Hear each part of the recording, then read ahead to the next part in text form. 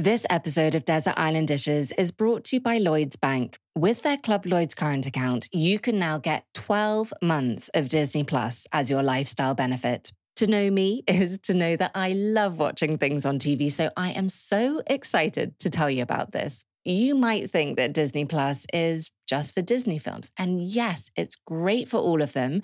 We must have watched Disney's Frozen at least 100 times by now. But it's so much more than that. With Disney Plus, there is endless entertainment with exclusive originals, brand new series, blockbuster movies, and it's just one of the great benefits that you can now get with a Club Lloyds account.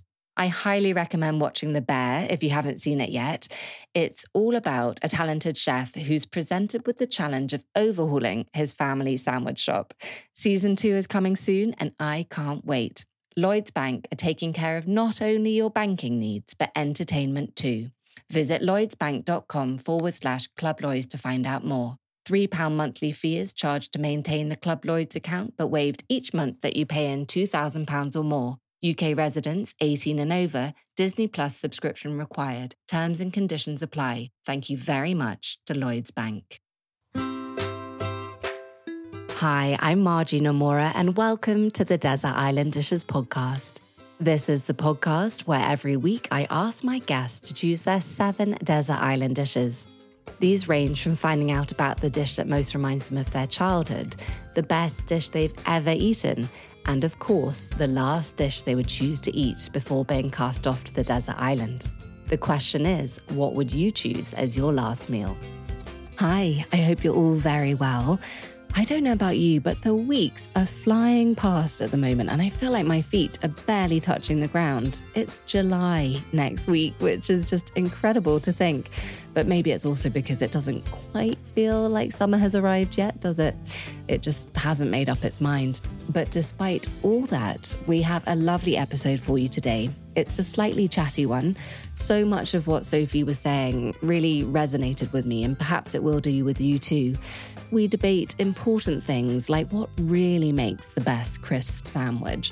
I might have a slightly controversial addition to this conversation, but I stand by it. The texture and the taste of those purple ones is what it's all about. I actually think me and my husband fell in love over that particular crisp sandwich, so perhaps that's why I think it's so great. Sophie's so passionate about food, and that really shines through, and it's what we love to hear on this podcast. She's got her own podcast, which is back on the air with a new season, which is very exciting. So if you love hearing from Sophie, make sure you check that out. I will pop the link and all the information in the show notes.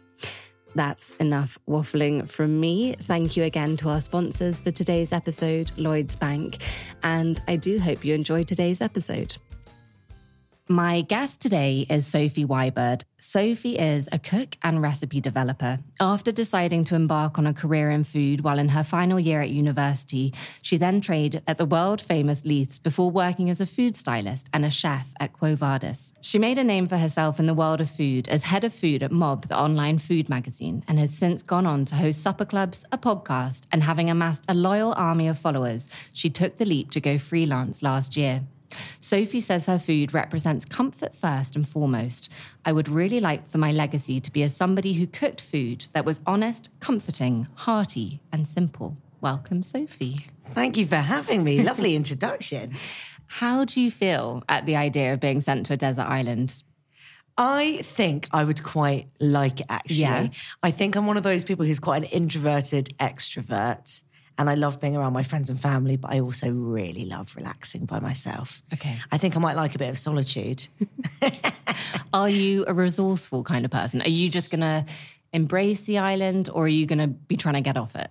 I think I will be embracing it. I'm not really that proactive with sorting stuff like that. I wouldn't say I'm the most practical person in the world, apart from with cooking. So I think I'd just cook myself up some nice stuff. Yeah, just use it as a nice break. Yeah, exactly. Bit of The peace and perfect quiet. excuse to not have to socialise. A little social media detox. I think this is a surprisingly difficult question to answer, but I think it's quite a good one. So how would you describe yourself in 3 words? Ooh, that's a really hard question. I would say that the 3 words to describe me would probably be friendly, enthusiastic, and loyal. Those are good words. A mixed 3. Maybe friendly and enthusiastic fall under the same category. But That's very nice. No, friendly is the best thing that you can be. In almost all the interviews that I read, you describe yourself as being very greedy. Yes. And I think so often this word has really negative connotations almost. And I think reclaiming it as a positive is a really good thing. I mean, if you're going to cook someone's food or eat their food, then you want to do that safe in the knowledge that they love to eat, surely. Yeah, totally. I think that anyone who works in food really at the heart of it is because they really love to eat. Mm. And if not, then perhaps they're doing the wrong thing. Yeah. Yeah, exactly. Yeah. Like there's, for me, nothing worse than being fed by a feeder who you know isn't also really enjoying the food. Totally. What's that book called? Never Trust a Skinny Chef. Oh, yeah. There you go. Sorry to all the skinny chefs out there. I know you grew up in a household where food was a central character, and it sounds like it's always been a really big part of your life. So let's talk about the first desert island dish. And that's the dish that most reminds you of your childhood. So my parents are both really, really great cooks, and my mum was cooking a lot of incredible food my whole childhood. So I need to preface what I'm going to say with that. Okay. Because my favourite childhood meal was sausages, mash and baked beans. Ooh. And it's still one of my favourite meals in the universe. I felt like I couldn't come on this podcast and talk about my 8 dishes that I feel like would define me in some way without talking about sausages, mash and baked beans. So good. Why is it such a good combo? It's just so comforting. And still now, as an adult, it's a meal that I reach for when I'm really tired, when I've just got back from a holiday, when I've had a really busy day. That's the meal that I want to eat that I find so comforting. Yeah. And do you still have it when you go back home? Do you know what? I don't think I've had it at my parents' house for a really long time. My parents have probably graduated from feeding us that after many years of doing so. I know my mum's food is so different now to what she was cooking when we were younger. Like, big family dishes, and now it couldn't be further from that. I even think like the availability of ingredients and like the trends have changed quite a lot from like my childhood in the 90s to now.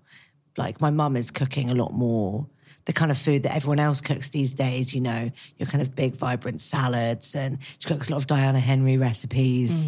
She goes and finds her andouille in the supermarket and brings that home to cook thing with, you know, there was none of that in my childhood. Yeah, that's interesting, isn't it? I wonder if you were a child now, would your mum be cooking the food that she's cooking now? Or somehow when you're a parent, do you revert to those traditional family dishes just because it's easier some way? And it's nostalgic. Yeah. I don't know, do you do that? Yeah, I think I do. Yeah, yeah. But we try to all eat the same thing. So yeah, I think that's nice. You say that you've always been exceptionally interested in food and that your life is structured around your meals, which is very, very relatable. You have sisters. Do they also feel the same way about food? Do you know, I think they do, but I think I'm the one who is the most enthusiastic about it. Okay. I mean, they're all really keen eaters, in different ways, but everyone has their own like little things they like less, like more. One of my sisters is vegan, one's vegetarian. There's a lot of different dietary habits happening, but we still manage to come together for big family meals pretty frequently. Even though we're all adults now, we love congregating at my parents' house, getting together with all our partners. There's a baby now, there's a dog, there's like just big rowdy family meals still happening all the time. And everyone's very much enthusiastic about that. I just think the notion of nature versus nurture is so interesting, like whether it's genetic or it is just how you grew up. And it's interesting to think of it in the context of siblings. Yeah, absolutely. It was when you were a student at Manchester University that you thought about trying to turn your passion for food into a career. So up until that point, what did you think you were going to do for work? Do you know, I had no idea. It was one of those things where I think like lots of people do. I went to university not really knowing why I was going to university. What did you read? I did anthropology, which was super interesting and I think does inform lots of my ways of thinking now still, but very much didn't go into anything that was useful in that regard professionally. I think I thought maybe I'd go into PR, or there was a point where I thought maybe I'd train to be a lawyer or something. But I think I'm nowhere near serious enough to do anything like that. And I knew that I just wanted to do something that was really creative. I was cooking a lot of food throughout my time at uni, actually. In my first year, my second year, my third year, I was cooking constantly and cooking massive meals for my housemates. I lived with 10 people and I used to cook enormous meals for everyone. For everyone's birthday, I'd cook a massive meal or we'd do big Sunday roasts. And I was like, yeah, I need to do this. Dream housemate, Sophie. Wish I'd lived with you at uni. Let's pause there and talk about the second desert island dish. And that's the first dish that you learnt to cook. So the first dish that I learnt to cook was something that my mum calls bang bang chicken, which is not like the bang bang chicken that you see on menus now. It's basically a chicken escalope. It's like a chicken Milanese. Bang bang because she's bashed it. Bang bang because you're bashing it. That's what we called it. So it was getting us standing on a chair, my mum getting the cling film on the surface, getting a chicken breast on it, more cling film on top, and getting us to bash it with a rolling pin. I love that. And I think I'm going to steal panning that. Do it. It's honestly so much fun as a kid. And then you get to dip it in the flour, dip it in the egg, dip it in the breadcrumbs. And then she would pan fry it. I'm not sure we were allowed to get near the oil. Yeah. But I remember always feeling so satisfied that I'd had a role in that process. And that is a great technique to learn as well. Panning. Yeah. Keeping one hand with the dry stuff, one hand with the wet stuff at a very young age. In case you get an itchy nose. Yeah, exactly. So how old were you when you were doing that, do you think? I think I would have started doing that from probably about 3 or 4. My mum did a lot of interactive cooking with us. There was a lot of baking and things like that. And there was also, in the classic way that lots of kids do, making pizzas. It's such a good idea because it's fun and cooking is fun. And I think if you can learn that from a really young age, you're so far ahead of other people who haven't had that opportunity because essentially at the end of the day, if it's not fun, then you're not going to be interested in it. Yeah, absolutely. I think that people have a habit of making cooking feel slightly more exclusive and stressful than it needs to be. And really the simple stuff is the really good stuff. Yeah, completely. And if you're really stressed by it, it's probably not the right thing for you to be cooking. When you talk about wanting to work in food, you describe it as being a craving for connection and the social nature of cooking. That's obviously what food has always meant to you. Did it continue to mean that now that it's your job? Because cooking in a restaurant or creating recipes online is different to cooking for your friends. So has what food means to you changed over time? I think that the core of it is there, no matter which part of the industry I've worked in. I think it's just always so innately social food. And it is always about connecting with people. In restaurants, you're connecting with people by putting food on their plates, and you may not be explicitly speaking to them, but you're connected through what you fed them. And when you're writing recipes online and people are cooking them, that is probably my favourite kind of connection that you form. When people message you saying they've cooked your recipes, that's incredible. It's this long line of connection where you're giving someone the tools to make a meal and then making that for somebody that they love. And that's really magical. The thought of being in someone else's kitchen in that way is kind of amazing, isn't it? Yeah, exactly. And I think I've always consumed a lot of recipe books and online recipes kind of since I was really young. I was obsessed with flicking through recipe books.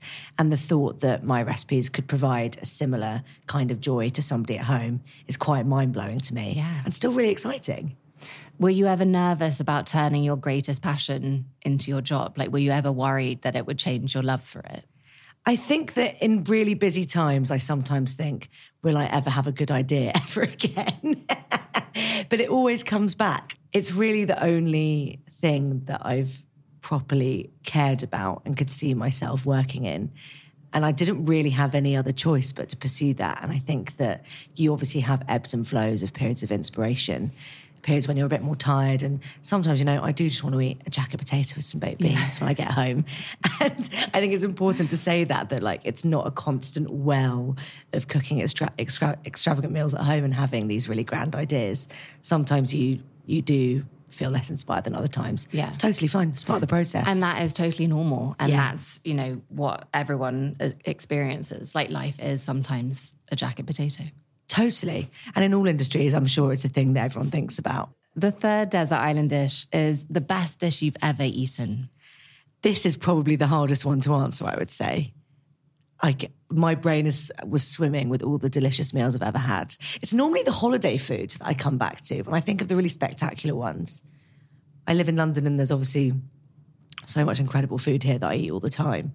But I think the best meal that I ever had was in the Basque Country. It was in this little town called Getaria, which is just along the coast from San Sebastian. Mm-hmm. And I went on holiday there with my boyfriend a few years back. His uncle and aunt lived there, and they took us to their favourite restaurant, which is just outside San Sebastian by the sea. And we had, you know, your whole grilled turbot covered in crispy garlic, the perfect calamari, beautifully charred peppers. I just really love that really simple Northern Spanish style of cooking. And I feel like it's only really now getting the recognition that it deserves. Spanish food's amazing. Yeah. And there's something so special about eating it right on the sea, watching the sunset, eating the freshest bit of fish that you've seen under the grill. Oh. Also, holiday food is really special because even if you come back and recreate it, it can be great, but it will never be quite the same because the ingredients are different and there's so much nuance to actually being in the country, isn't it? You can follow the recipe exactly and it will never be the same. No. I'm one of those people who always has to bring home something that they had on holiday and you open it and eat it and you're like, oh. Yeah, what, even like a jar of spices or something? A jar of spices or a bag of crisps or some biscuits that you had or like a slice of cake you had in a bakery. Yeah. And you taste it at home and it's just never the same when you're in your little flat in London, isn't it? No, I remember that's brought back a really vivid memory when I was a teenager. We went to Turkey and had this amazing apple tea. So we bought that stuff. It's so good, but it does not taste the same in rainy London as it does in hot, gorgeous Turkey. That was like a real lesson. I remember thinking like, oh, okay, it was loads to do with the experience and where it was. It wasn't just the tea, but it is good tea. Yeah, it was delicious. You trained at Leith's Cookery School. Tell us a little bit about that. Like, how long was the course? When did you decide to do it? So I did the 9-month course. When I graduated uni, I did loads of internships at food magazines. I really thought that was the route I was going to go down because that was kind of where food media existed solely in that period. And they all said that you need to go and do training. To join the food teams at food magazines, they all said you need to go and do proper training. So I thought, right, I have to do it. So I went and did it. And the food nerd in me just found it so interesting to learn all about kind of the whys and the hows of why you do things. And if something goes wrong, how you fix it, which I think for recipe development is really great knowledge to have under your belt. Obviously, you learn so much just by working and doing it. But I loved learning there. It was a really, really fun 9 months. And then it's funny because by the time I left, food magazines were just not... I mean, they're still really prevalent and they're still kind of great jobs that you can get there. But there's not that many jobs in food magazines. That's really interesting because, it's sort of like they were the gatekeepers to a career in that side of the food industry. And they're laying down the rules that you need to go to cookery school and, that's a lot of power. The landscape has changed so much. Totally. Which is good and bad. But in that regards, I feel like that's only ever a good thing, that there aren't now an elite group of people telling you how to get into a career. Totally. I think it really democratizes the process. And obviously, going to cooking school is really expensive and it's something that I love doing. And I would say it was a great experience, but it is expensive. And I don't think that you need to do it. I don't think that if you're concerned about the cost of it, you need to do it. And there's loads of other ways to break into it.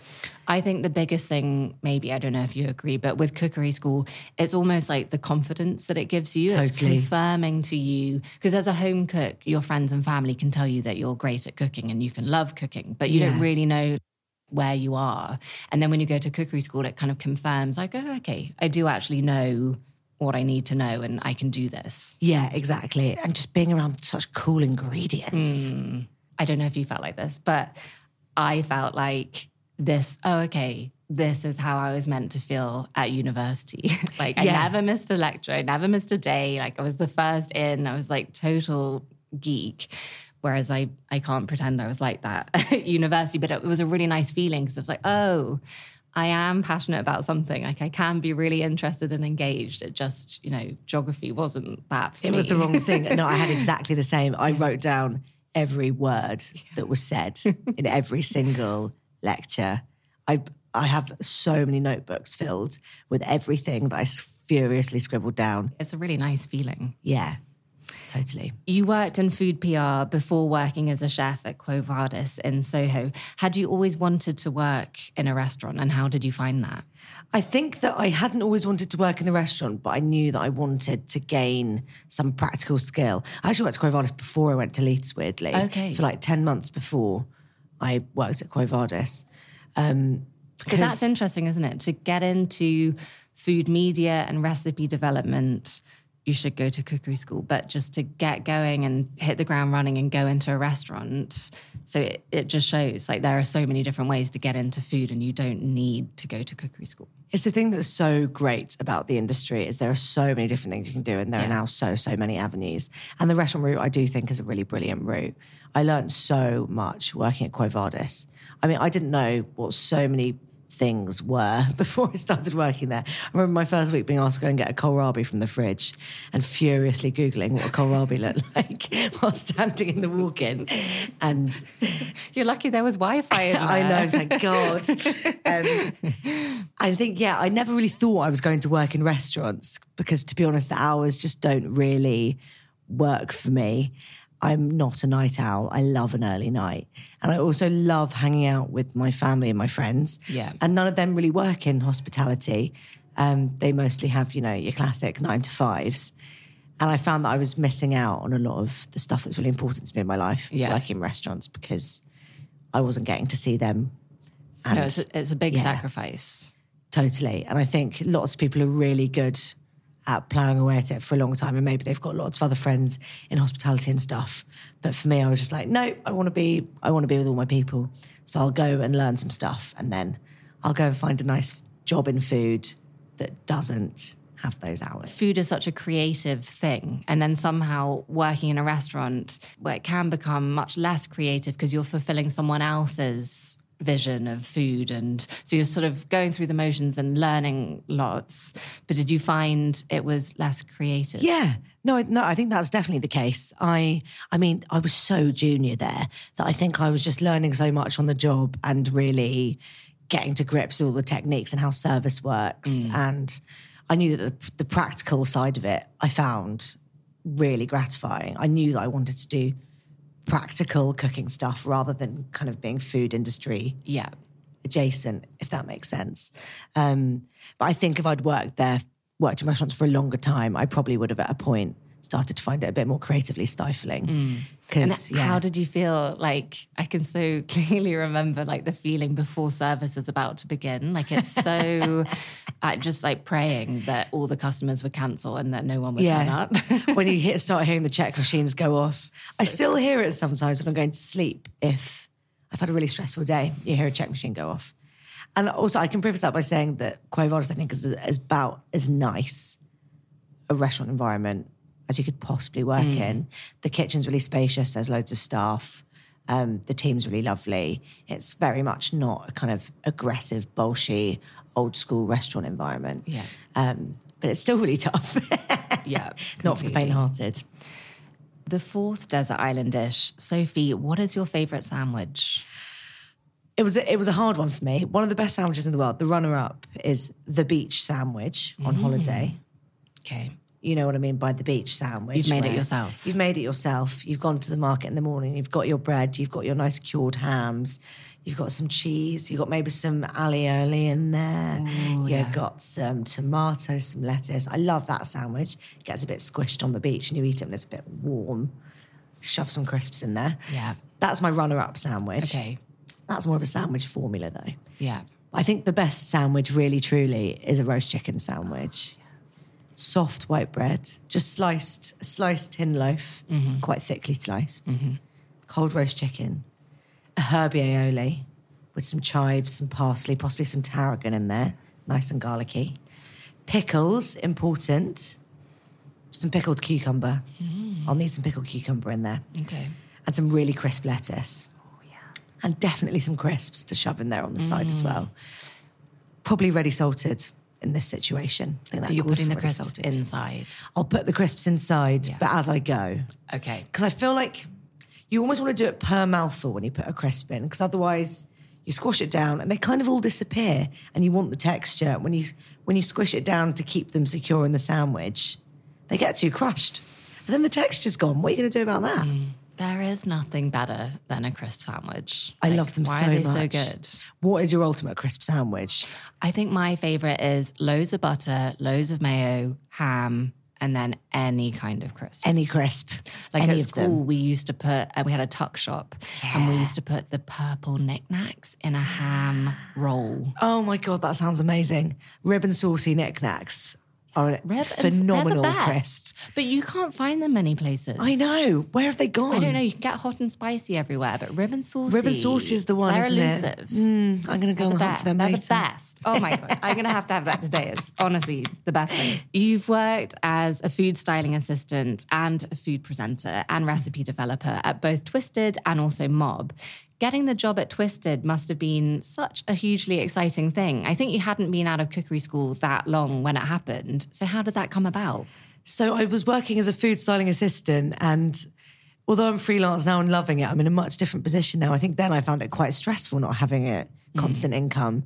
I was really enjoying the work, but when you're quite junior and you're just starting out, it's quite hard to figure your way out to getting enough work to sustain you. Yeah. And then I think they approached me via LinkedIn, maybe. Oh, really? My dad always said, keep your LinkedIn updated. And I went, I don't need that in my industry. What are you talking about? And then actually both Twisted and Mob happened through LinkedIn. Oh, really? So That's interesting. moral of the story is do always LinkedIn. listen to your dad. And always listen to your dad. They're always right.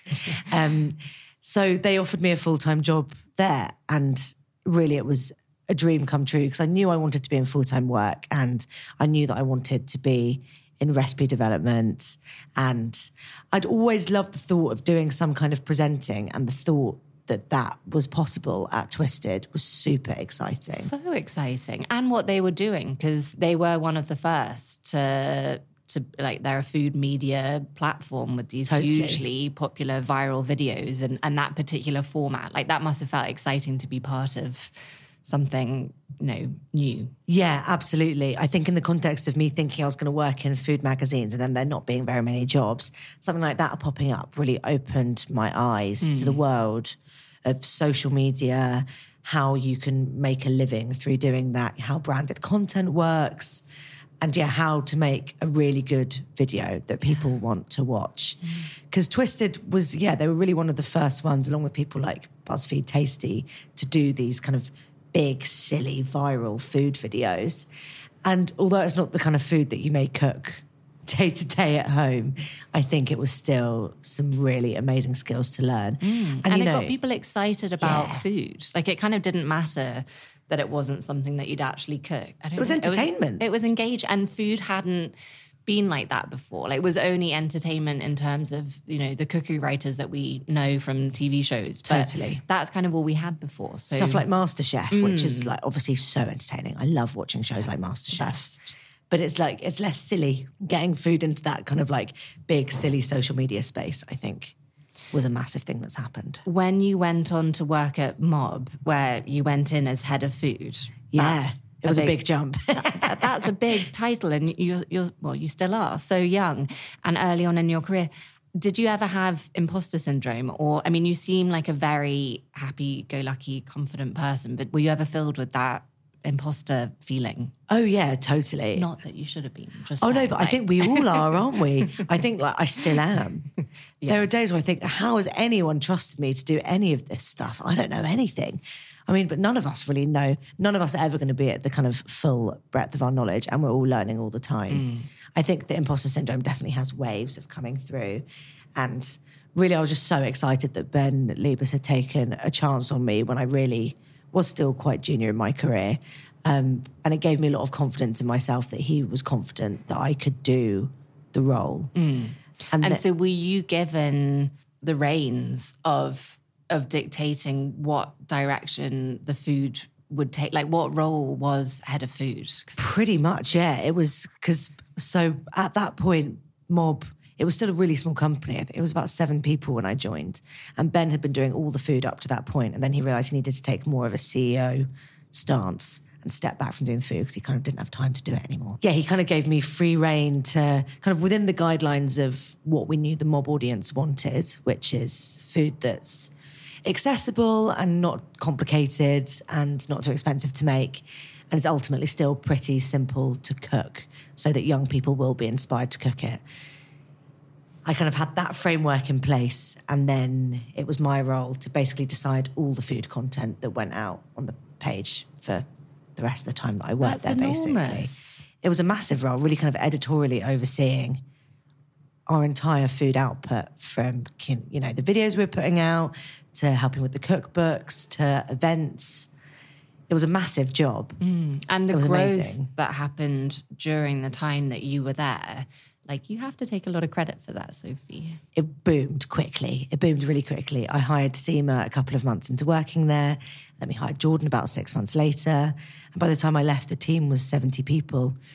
And I was managing a team of 6 at a point within that as well. And so how does it feel now that you've taken the step to go freelance and you are just one person doing, what, you know, a similar role, but you're doing that for yourself? Like, how does that leap feel?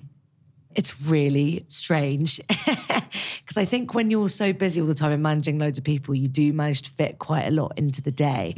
And when you're just managing yourself, you learn. You are nowhere near as disciplined with yourself as you are with your time when you're responsible for a larger organisation. It's been such an adjustment. I mean, it's great. I can pop to the gym half through the morning. If I don't want to get out of bed till 9, I don't have to, which is pretty bad. I probably should be a bit more regimented with it now, but there are days where I just think, I don't need to.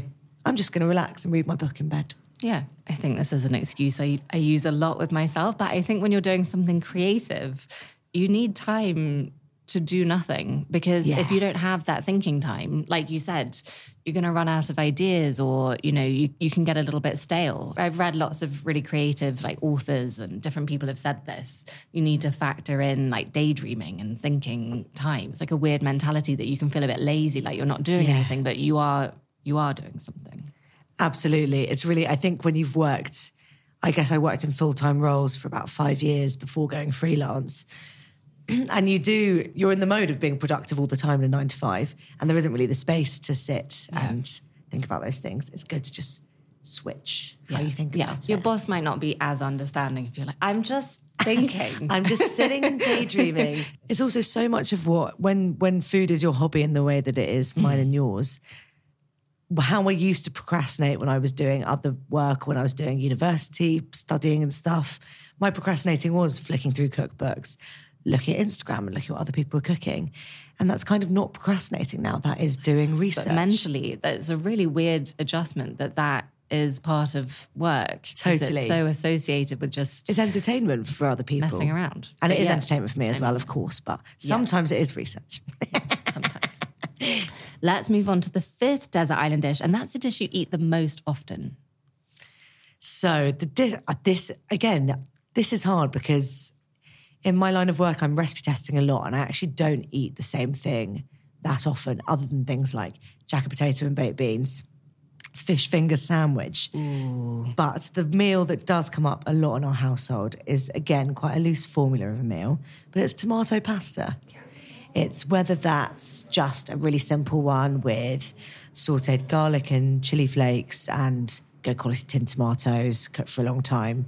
Sometimes I'll whack some capers in there, some olives, some nice tinned tuna, some chickpeas, pancetta, little nubbins of chorizo, maybe even sausages. Some form of tomato pasta is definitely the meal we eat the most. Yeah, so good. Just always hits the spot. Yeah. And now we've got tomato season is here. Why does that feel so exciting? It really does. It's a really big moment in the food year. Yeah, it is. So we're eating a lot of tomatoes at home, and I got back from holiday quite late on Sunday evening, and my boyfriend he'd blitzed up loads of really fresh, beefy tomatoes and cooked them down in the kind of Marcella Hazan method, where you do the big knob of butter and the onion. Yeah. And he'd pan-fried some aubergines and tossed those in as well. So I got back from my holiday to the most beautiful plate of just pasta alla norma. Oh, yum. You probably had this as well, where I think I cook 90% of the time, but the 10% where he does, such a treat. I feel like you're very well placed for quite a unique insight into the food that people love. Like, you've worked at these huge companies that produce enormous amounts of food content, and you've been able to have a look at people's general cooking habits. I think we're told by the media constantly that young people are cooking less and less with the rise of Deliveroo and just how readily available food is. Have you found that to be true? I think that it's not the case in the way that we think it is. I think with COVID, people got into a habit of getting takeaways as a treat. But much more than that, they were cooking for themselves. I think with the rising cost of living as well, we're only going to see more and more people trying to cook for themselves, limit how much they're going out to eat, limiting their takeaways. And the trends that you see, the food that people are cooking at home is generally food that is pretty simple, hearty stuff that makes them feel good. And the food that you see doing well on social media too is food that is... It ultimately makes you feel really great eating it, and it makes you feel really comforted. I think there's a lot of hard stuff in the world, and food is a really joyous thing to cheer you up. That's really interesting, because I wondered whether there was any kind of disconnect between the food that people love watching the most and then the food that people actually love cooking the most. Because I feel like a lot of the videos that do really well are like very hearty comfort foods. But then we're also being told that this young 20 generation are also like the healthiest and most health conscious, and they're going to the gym when they're at university, which, I mean, that was unheard of when we were at university. That just wasn't happening. Has that been any kind of your experience that people love watching certain things, but is that also what they're then cooking the most? I think, to be honest, probably, yeah. There's a lot of recipes out there online, including some of my recipes and recipes that I did on Mob, which are recipes that are definitely not day-to-day recipes. They might involve quite a lot of cheese or quite a lot of butter, and they look beautiful as you stir them. They're creamy and they're saucy, or, deep fried stuff, which is not stuff you're going to cook all the time. But maybe if you're having people around, you might cook up some croquetas or something. Yeah. And that kind of stuff looks so beautiful online, the tearing into a croqueta and it's all gooey inside, any kind of cheese pull as you lift something up. People will always love watching content like that. And it's not food that people cook regularly, but it is still food that people will cook themselves as a treat. Yeah. It's funny because I feel like the recipes of mine that do the best are the things that are the hearty, indulgent stuff. Yeah. So I do, for work, develop less recipes that are the more kind of healthy, fresher side of things. So I probably don't give the whole picture of the food that I'm eating to people. But that's the internet. They think I eat like that all the time. But that's the internet, isn't it? Like, totally. You can't give a 360 snapshot of your entire personality and every single thing you eat. Like, yeah, exactly. Well, you have a huge online presence. Have you ever found any of that side of things difficult to deal with? I think I've actually been pretty lucky, and generally, people are really nice. Yeah. I haven't had very much trolling or negativity online. Touch wood. That stays that way. I think there's a particular subsect of people who like to be nasty to you on the internet, and that is men who are restaurant chefs who think that you don't have kind of the right to be cooking things, or they want to correct the way that you do things. Oh, that's interesting. Someone once flipped out because I said chef's perks about me eating a crispy bit of roast potato. But that is what it is. They said, how dare you call yourself a chef? You're not a chef. How dare you? You have no idea what it means to be a chef. I thought, wow, lighten up. It's just a phrase. It's just a phrase. And you can call yourself anything you want. Yeah, I wouldn't call myself a chef, but I could if I wanted to. On to happier things. Let's talk about the 6th desert island dish. What is your go-to dinner party dish? Normally when I have people around to eat, I cook a variety of lots of different dishes. It'll be kind of like a ton of different bowls on the table. But if I was really going to distill it down into what my favourite thing to cook when I have people around for dinner is, I think it says quite a lot about me, is a really good lasagna. Ooh. There was one that I did, I think I must have cooked it like 2.5 years ago, and one of my friends talks about it whenever I see him. He's like, when are you going to cook me that lasagna again? What was so special about it? It was a beef shin and porcini ragu that I cooked for a really long time, and then the bechamel I put taleggio. Oh my So it was really, really like funky. It was a really funky, gooey lasagna. They obviously take a really long time to cook lasagnas. The ragu side of things, and then assembling it and baking it, and then being patient enough to let it rest. But I do think it's one of my favourite types of food to cook when people come round. It's something that you're not going to be cooking it to order while they're there. It's pre-made. You whack it in the oven when you know you want to eat in 45 minutes' time. And then it's done. You do a big crisp salad. Maybe you make some kind of garlicky flatbreads. I think that's a very a very good dish to make for a dinner party because it shows whoever's coming that you put a lot of love and attention into it. Everybody loves lasagna, but like you say, it's not something that people make for themselves that often. Totally. And I just think it's the kind of approach I'd want to encourage everyone to do if having people around, unless you're a really confident chef who loves being really finicky with stuff. I just don't think you need to make it difficult for yourself. And if people are coming around to your house to eat, they're probably coming around because they love you and they just want to eat something that's like delicious but simple. And it's not all about cooking something and showing off like you're some Michelin star chef. Yeah. It's really just creating a vibe that's something that's wholesome and hearty. And simple doesn't mean it's not delicious. Exactly. Like some of the best things are simple. But yeah, you can get psyched out into thinking, oh goodness, I've got to plan this like really extravagant menu. And yeah, exactly. Especially if you do food as a career, it can feel like, I definitely felt at times like I was my friend's private chef. Yeah, like, there are phases where you do feel a bit like that. Going on friend holidays sometimes, you're like, oh, I'm exhausted. Those are the worst. And you want to do the cooking. Yeah, you do want to. Because you love cooking. But yeah, you're catering for like a group of 8 every meal. I'm also a control freak and I think I wouldn't actually be happy if anyone else was doing it. Well, so no, it's a it would be double-edged awful sword. if someone else was be doing it. So yeah, very stressful holidays. On Desert Island Dishes, we have a cookbook corner. So we'd love to know, what is your most treasured cookbook? So I have a really quite chunky cookbook shelf at home. I think there's about 80 books on there and I'm trying to get rid of them and get new ones in. There tends to be a one in, one out policy. Yeah. But there's obviously a few on there which are the staples. I don't cook other people's recipes as much as I would like these days. So I think probably my most poured cookbook will be one that I reach for when you are tired and you're looking for kind of midweek inspiration, when you've been cooking a lot in the day and you think, I actually don't even want to have to think about what I'm doing. I just want to follow a recipe that I know I can rely on. And I do think one of the best books for that is East by Mira Soda. Oh, yeah.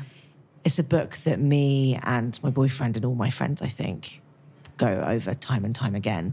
And there's so many lovely recipes in there, which are really, well, it's all veg and vegan food. So it's really good stuff for when you just want something quite nourishing midweek. And they're all really easy to follow recipes. None of them take very long. It's a great book. Anyone who doesn't have it, or any of Mira Soda's books, to be honest, I would really, really recommend them. They're all gorgeous.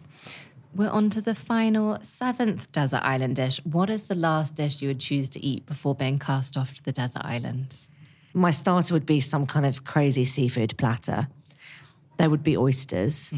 There would be a pint of prawns, little shell on prawns like you get in the southwest, with some mayonnaise and brown bread. There would be probably some calamari. And then possibly like some like mussels. Some mussels in a winey sauce. It's a pretty big starter, but we're going to go with it. Why not? I'm not going to get full in this meal. It's magic. It's a magical meal. Yeah, a big seafood platter. That's what I'll be having. So for the main course, I think it has to be a pie. I love pies. Again, I think it falls in the same category of a lasagna, of a food that is just simple and hearty and comforting and done well. I just don't think you can beat a pie. I think the kind of pie I'm going to go is a pie that is also my mum's favourite pie and she makes a lot, is a chicken leek and bacon pie. And I'm going to break the pie rules. It's not got a base, it's just got a puff pastry top. Oh, yeah. People do get really pissy about that on the internet. Oh, that's how my mum always makes pies. So that's how I make pies. I just think people at home aren't making a base for a pie. I don't think it needs it either. The best bit is where the top meets the pastry at the top, isn't it? So like, if you don't get that from the bottom. People do get angry about that on the internet, but I will die on that hill that a pie doesn't need a base. I'll come with you. Please do. Yeah. So we're going to do a chicken pancetta leek pie, mash, and some greens, some nice garlicky greens, maybe some cavolo nero, maybe some creamed spinach, any kind of green. I love both. Maybe both. I just love a dark, leafy green. That is always my favourite kind of side to have. The weather doesn't change my appetite somehow. Do you know, in the summer, I'm more likely to make some kind of phyllo-y pie, like a spanakopita-esque situation. Yes, that's true. That's the kind of pie I make a lot in the summer. Onto pudding. Pudding. I think this is a pudding that everyone says, so apologies, because this is probably going to be really boring. Tiramisu. I'm not really a pudding person. In restaurants, I won't order pudding most of the time.